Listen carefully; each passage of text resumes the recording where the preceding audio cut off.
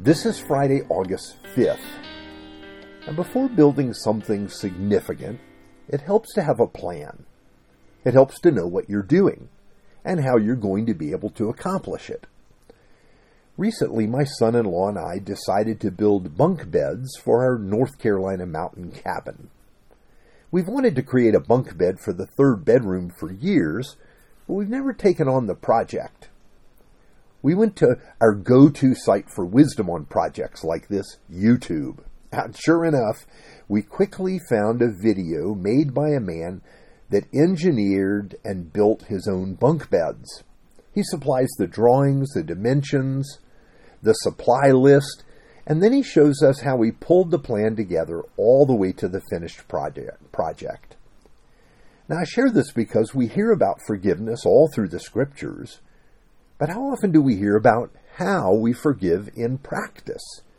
Is there a process for this? How actually are we to forgive? The good news is Jesus provides a teaching on just this. Here is what he says. This is Matthew chapter 18, verse 15 to 20. If your brother sins against you, go and tell him his fault between you and him alone. If he listens to you, you have gained your brother. But if he does not listen, take one or two others along with you, that every charge may be established by the evidence of 2 or 3 witnesses. If he refuses to listen to them, then tell it to the church. And if he refuses to listen even to the church, let him be to you as a Gentile and a tax collector. Truly I say to you, whatever you bind on earth shall be bound in heaven, and whatever you loose on earth shall be loosed in heaven. Again I say to you, if 2 of you agree on earth about anything you ask, it will be done for them by my Father in heaven.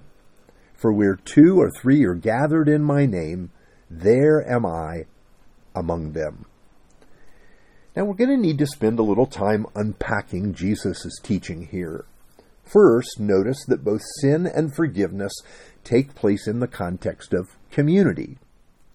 Sin affects our community, and our forgiveness often requires the assistance of our community. This process is part of what it means to walk together as brothers and sisters in Christ.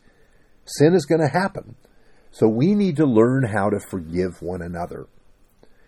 Sadly, I often hear of communities breaking apart because of misunderstanding or sin.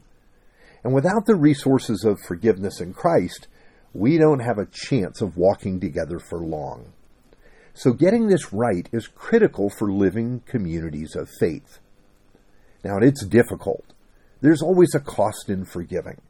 It's going to hurt to release someone that has offended or hurt you. It's going to be painful to apologize to a brother or sister for hurting them. But second, notice that Jesus gives us a process. He says first we are to go to the person that hurt us and speak face to face and person to person. No other people are needed at this point, but going in person will leave no room for gossip or slander.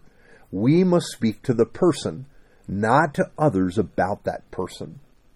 Hopefully there will be agreement when this happens, and repentance and healing can begin.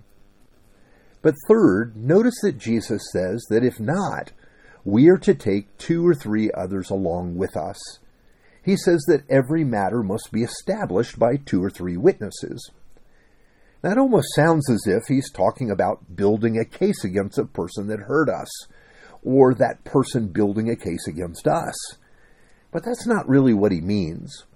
Witnesses were people that were neutral, that could hear the matter and then speak the truth about it. You see, we're not being told to go around and find allies that agree with us.